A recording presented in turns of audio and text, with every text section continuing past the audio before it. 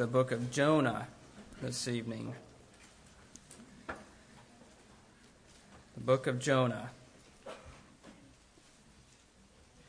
Jonah, and our focus is going to be in chapter 4. Jonah chapter 4, but we'll go ahead and mention just a few introductory statements here. Though Jonah is a familiar book with very familiar stories in it that are learned and taught from early ages. And in a minute, I want to ask the kids to help refresh us on the book of Jonah here this evening. But just a little background here about Jonah. Jonah is actually likely referred to in 2 Kings 14:25 as a prophet who prophesied during the reign of Jeroboam II, king in the northern kingdom of Israel. During this time, Assyria was weaker. And it was during this time that the northern kingdom regained territory that had belonged to David and Solomon.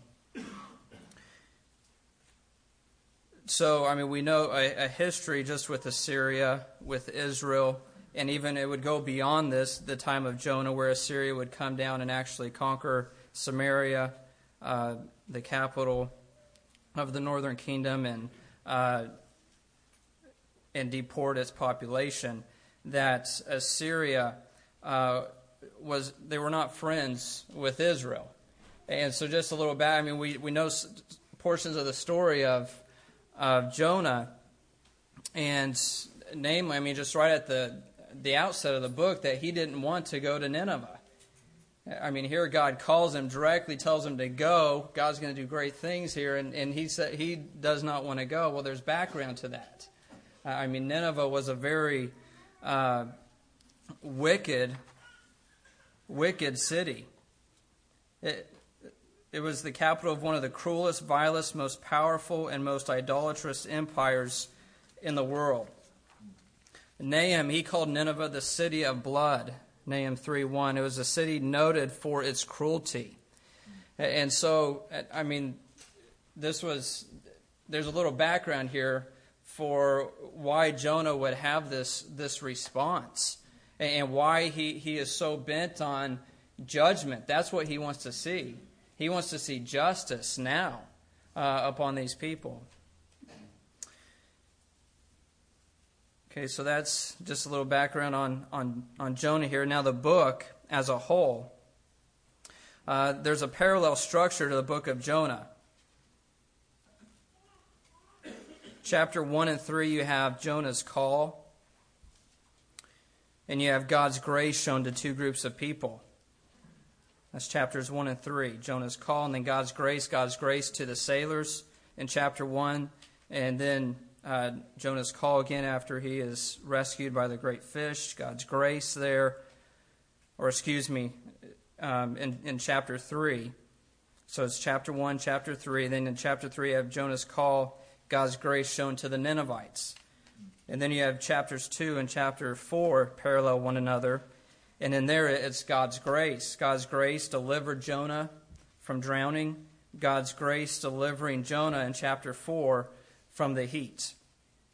And so God's grace is the central point here in chapter 4. Now, if I could just ask the kids to help refresh us a little bit about the book of Jonah. What things come to mind for you young people about Jonah? Who can tell me something that happens in the book of Jonah? What happens? What happened to Jonah? Was Jonah an apostle?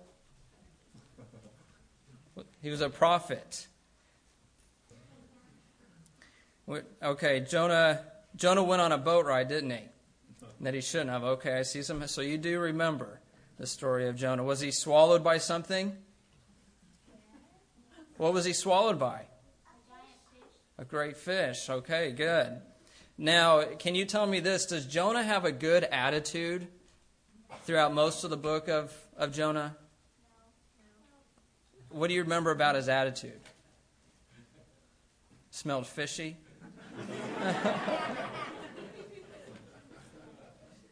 It kind of stunk, right?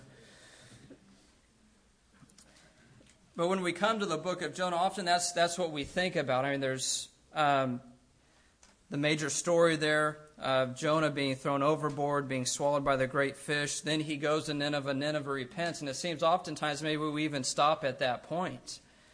But you have chapter 4, and it's amazing what happens in chapter 4. After God has rescued Jonah in chapter 2, and then he goes to Nineveh as God had initially called him. He goes to Nineveh, they repent. And let's go ahead and read all of chapter 4 here, and then we'll come back and walk through it. Jonah chapter 4, but it greatly displeased Jonah, and he became angry. He prayed to the Lord and said, amazing, right? Chapter 4 starts that way. There's repentance in Nineveh. God turns his anger from against these people. And it says that it displeased Jonah, and he became angry. Verse 2, he prayed to the Lord and said, please, Lord, was not this what I said while I was still in my own country? Therefore, in order to forestall this, I fled to Tarshish. For I knew that you are a gracious and compassionate God, slow to anger and abundant in loving kindness, and one who relents concerning calamity. Therefore now, O Lord, please take my life from me, for death is better to me than life. The Lord said, do you have good reason to be angry? Verse 5, then Jonah went out from the city and sat east of it. There he made a shelter for himself and sat under it in the shade until he could see what would happen in the city. So the Lord God appointed a plant, and it grew up over Jonah to be a shade over his head to deliver him from his discomfort. And Jonah was extremely happy about the plant. But God appointed a worm when dawn came the next day, and it attacked the plant, and it withered. When the sun came up, God appointed a scorching east wind, and the sun beat down on Jonah's head, so that he became faint and begged with all his soul to die, saying, death is better for me than life. Now, verse 9. Then God said to Jonah, do you have good reason to be angry about the plant? And he said, I have good reason to be angry, even to death. Then the Lord said, you had compassion on the plant for which you did not work and which you did not cause to grow, which came up overnight and perished overnight. Should I not have compassion on Nineveh, the great city in which there are more than 120,000 persons who do not know the difference between their right and left hand, as well as many animals? So as we read this, and as we look, even, and many of you are familiar with the book of Jonah, we see it's not merely about Nineveh, but it's about God dealing with his prophet, dealing with the bad attitude, with the sinful attitude of his prophet. And I'm just thinking, even before I came up here in songs we were singing and thinking of this book and thinking about the mercy and the faithfulness of God. I mean, to think about all that God did with Jonah. And this is just a brief excerpt that we have of Jonah's life here, that God is not going to sit back and let Jonah go on with this sinful attitude and this rebelliousness in his life. It's that pursuing love of Psalm 23 that we see here with Jonah. And praise God for it. And as we experience that in our own life, praise the Lord for his pursuing love of his children, and that he does not leave us to ourselves. I mean, that's what Jonah wanted, right, from the outset. Leave me alone. I just want to leave me alone. I'm going to flee. I'm going to go to the opposite direction, the end of the world. Just leave me alone. Let me be on my own. And God says, no.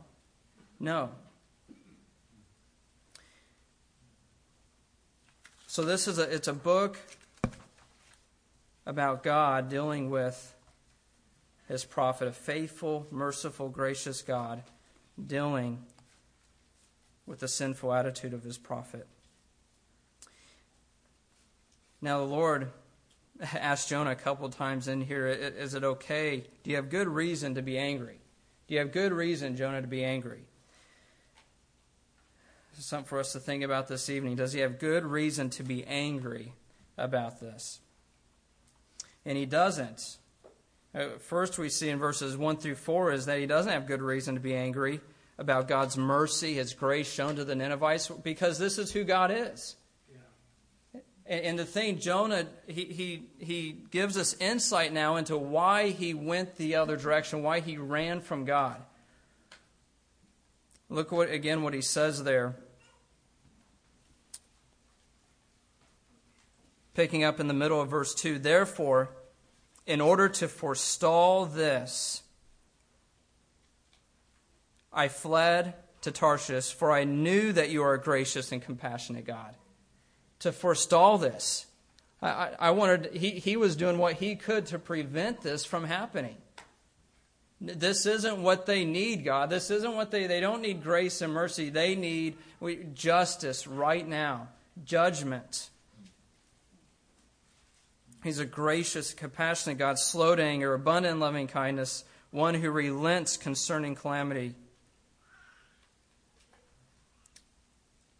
He doesn't have a right to be angry with God here. He's angry. He's burning in anger. Whereas previous in chapter 3, God's anger is being turned away from the people of Nineveh. Jonah's anger is being stirred up here.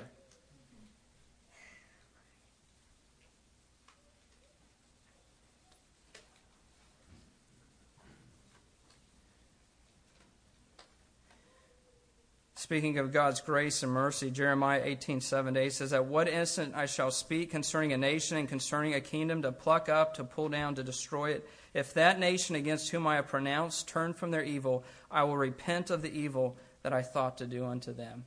I mean, that God is a God who desires to forgive, desires to show grace, desires to show mercy. Remember, this is what God showed to Moses. When God revealed himself to Moses there in Exodus, I believe it's chapter 34, he revealed to him that he's a gracious God. He revealed the goodness. Remember, the goodness of the Lord passed before Moses there.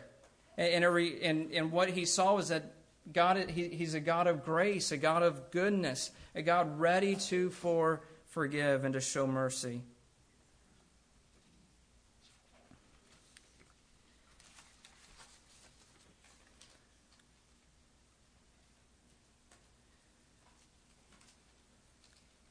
So Jonah just says, listen, if things can't be done my way, then I'm just not going to play this game. Basically, he says, listen, I just want to die. It's better for me to have death than for me to have life. He's like a little child who says, if we're not going to play my way, then I'm just not going to play at all. And so you see, kids, oftentimes we adults act like your parents maybe say you act like. And I find myself, I don't know for you parents, and this might be confession time here, but just in how God reproves me when I'm reproving my kids, saying, this is exactly how you're acting towards me. I'm talking to my kids about attitude. Just accept and trust me with what I tell you to do. You don't have to know all the whys, right? Parents ever tell your kids that? You don't have to know all the whys. It's just enough that mom and dad say it. And at that very time, I'm thinking, that's what God's saying to me, and I have a problem with it. And so, one, I need to have mercy and grace on my children. And then I also need to repent and of what God's showing me at that time and trusting Him. Yeah. But here we find, Jonah is very transparent here, isn't he? It's amazing to read this from a prophet of God, that this is why he didn't go to Nineveh.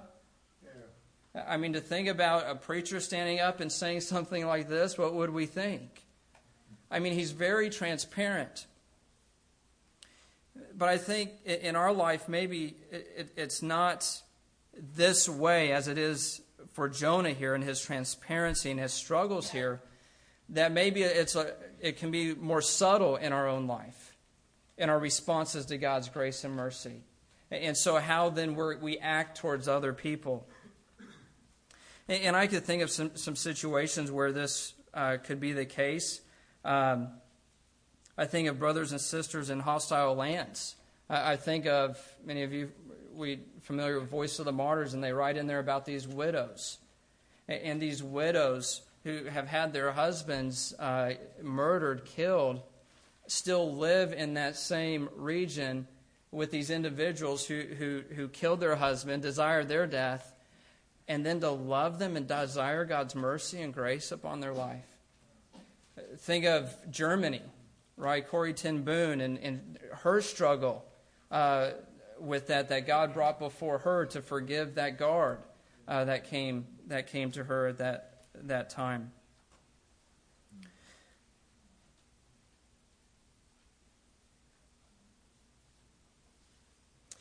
But I think in even smaller ways for us that this could be demonstrated to where we desire not God's grace and mercy on another person, but God's justice and judgment.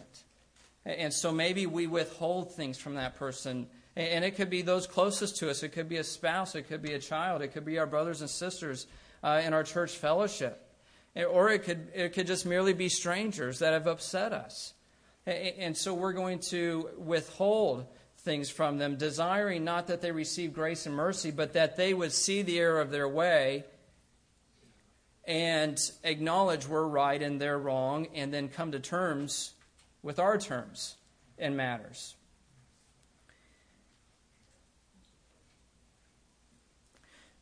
So does Jonah have a right to be angry with God? No, this is who God is, and this is Jonah acknowledges. This is what he realized. He recognized God is a gracious God. That's why he didn't want to go in the first place,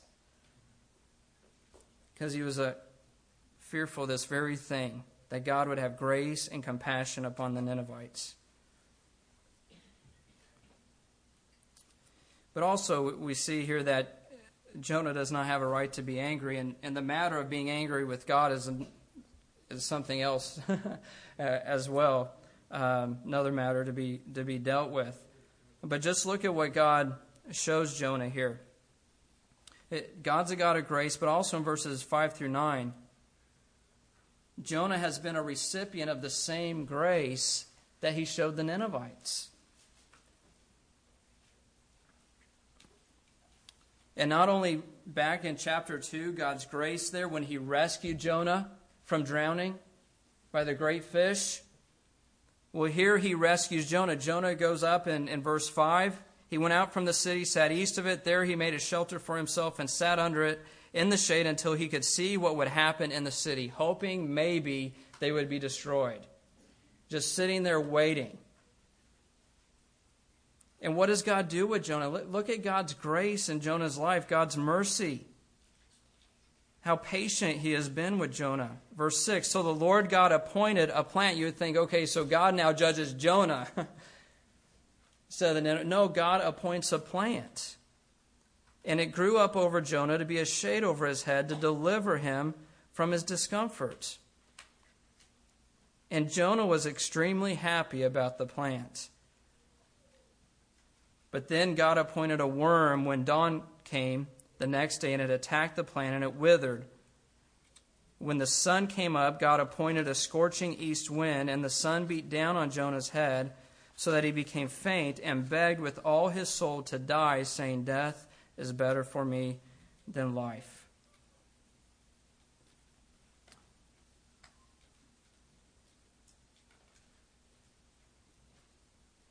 So God's grace here, appointing this plant to grow up, to give shade to Jonah, to give him some relief from the heat.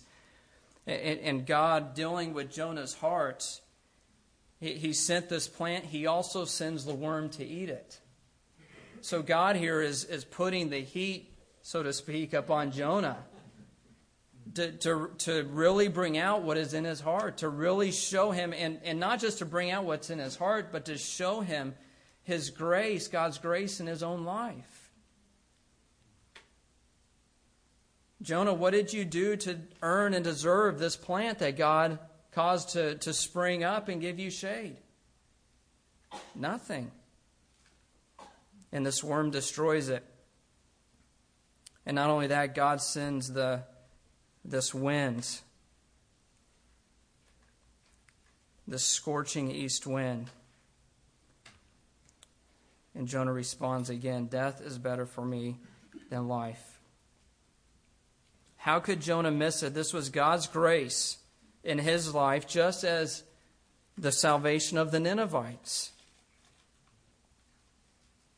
Jonah rejoiced over the plant. His actions betrayed his inconsistency. He is not able to rejoice over the salvation and mercy shown to the Ninevites, but he can rejoice over mercy shown to him over such a small issue as shade from a plant.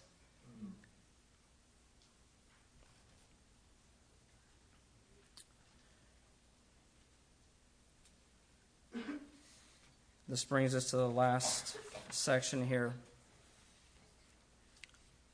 verses 9 through 11. So we see in verses 1 through 4, God is a God of grace.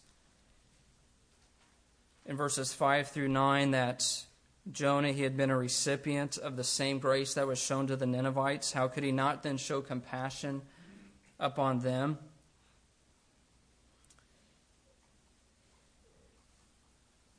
And then also here in verses 9 through 11, Jonah has no right to be angry because God is much invested in his creation. So once again, God asked Jonah, do you have a good reason to be angry, Jonah, about the plant? He said, I do have good reason to be angry, even to death. In verse 10, then the Lord said, you had compassion on the plant for which you did not work and which you did not cause to grow, which came up overnight and perished overnight. Once again, God's grace in his life, God's mercy in his life.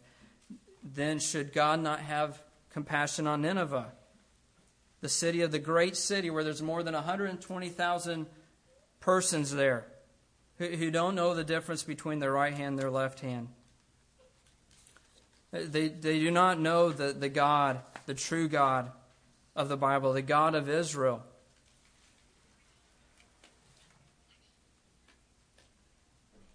And it's interesting how it concludes here. He says, as well as many animals. As well as many animals. Just read you what one individual said about this reference. The reference to the animals makes a simple point. God would have every right to spare Nineveh if only because of the dumb animals in it. The animals are of greater worth than the gourd. And so we see here that God's heartbeat is not Jonah's heartbeat. Jonah has greater compassion over this gourd than the animals are of more value than that in Nineveh. God is much invested in his creation. These are souls, eternal souls. And here Jonah can show compassion over a plant, but not over these eternal souls, these souls of Nineveh.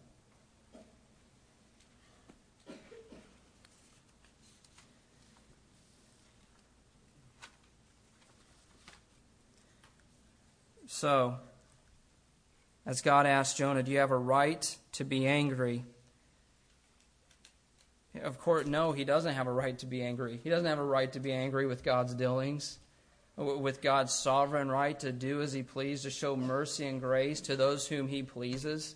He doesn't have a right, but God here shows, why doesn't he? Because this is who God is. This is the nature of God. Because Jonah has received the same grace and mercy in his own life. He's not seeing that the same grace and mercy he has been shown to the Ninevites. Just as he was unworthy and undeserving of it, so are the Ninevites. And then also God is much invested in his creation. Just a few thoughts here in conclusion. One is that we are God's means of showing grace to others, as Jonah was the means of God's grace to the Ninevites.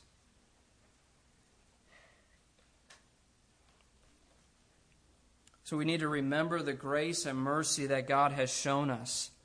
The grace and mercy that God has shown us in salvation. and the grace and mercy that God shows us in daily life, the gourds, the gourds in our life. Those little things, it's amazing, right? We're talking about a gourd. How significant and big is a gourd? Well, if you're in Nineveh, I guess it's a pretty big deal, right? It's the difference of a good day and a bad day. But that's the grace of God. Remember the grace and mercy that God has shown us. And this is what we are told in the New Testament, right? We are told to love as God has loved us. We are to be gracious and merciful as God has been gracious and merciful to us. We're to forgive as we have been forgiven.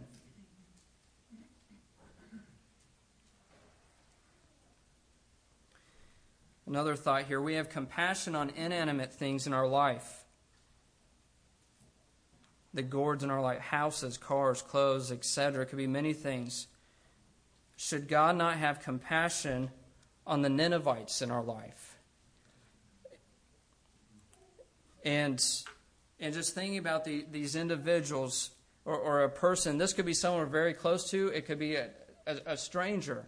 But these individuals where in our heart we rather see justice than grace and mercy. Or maybe you've read stories, or maybe in your own life where you think, you know what, I just can't forgive them because I'm afraid if I forgive them, what is God going to do in their life?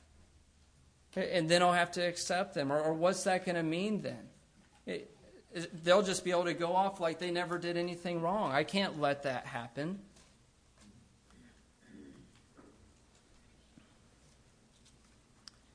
Well, God help us if we're holding back from people because we're afraid God will be gracious to them. And not to hold back, to remember, to realize, to ever be before us the rich grace and mercy that God has shown in our life. And that would just overflow from us in all of our relationships. In all of our relationships that would flow out.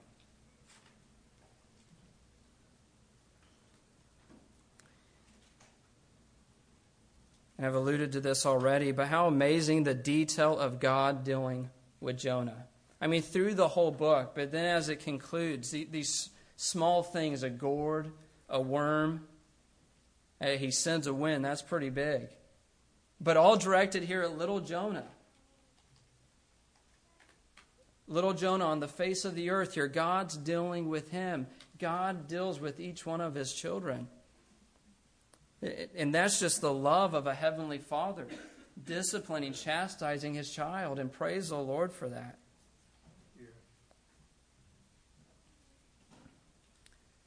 But may we respond in humility and repentance. And that's something in Jonah we're left with at the end. Is this really the end of the story? Is this really the end of the book of Jonah? This is how it's going to end. This great story of God's deliverance of Jonah by the great fish, repentance of the wicked city of Nineveh, and this is how it ends about Jonah?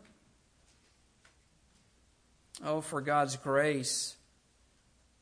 That when we see God work, we see God's working, that we're attuned to God's working daily in all the avenues of our life, that we respond with praise and we respond with humility and repentance when God is disciplining us and chastising us. So sadly, the book ends with Jonah still having a bad attitude, not accepting God's plan. What happens? What happens with Jonah? That's something we'll find out in eternity, I guess, right? But what about the book of our life? How will our book end? How would our book, if it ended right now, how would our book end? Praise God that we have another breath right now to take.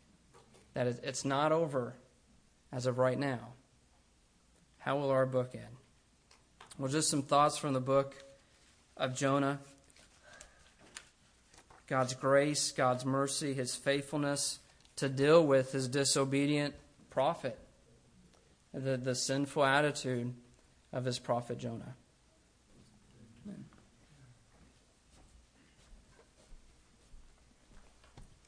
It says here that when Jonah heard of the repentance of the Ninevites, it says it greatly displeased Jonah and he became angry. And it reminded me of the attitude of the older brother in the parable of the prodigal son when he hears the sound of rejoicing coming from the house after his brother had come home. It says that he summoned one of the servants and began inquiring what these things could be, the music, the dancing. And the servant said to him, "Your brother has come, and your father has killed the fattened calf because he has received him back safe and sound." But he became angry and was not willing to go in. And so the father comes out and pleads with him. And then it ends with this phrase in the last part of the parable, the last verse of the parable. The father says, "We had to celebrate and rejoice. For this brother of yours was dead and has begun to live, and was lost and has been found." We had to celebrate and rejoice. In other words, the only proper response when somebody repents, the only proper response is rejoicing, is gratitude, is thankfulness, is praise to God. And that's how Jonah should have responded when the Ninevites repented, but he couldn't. We had to celebrate and rejoice.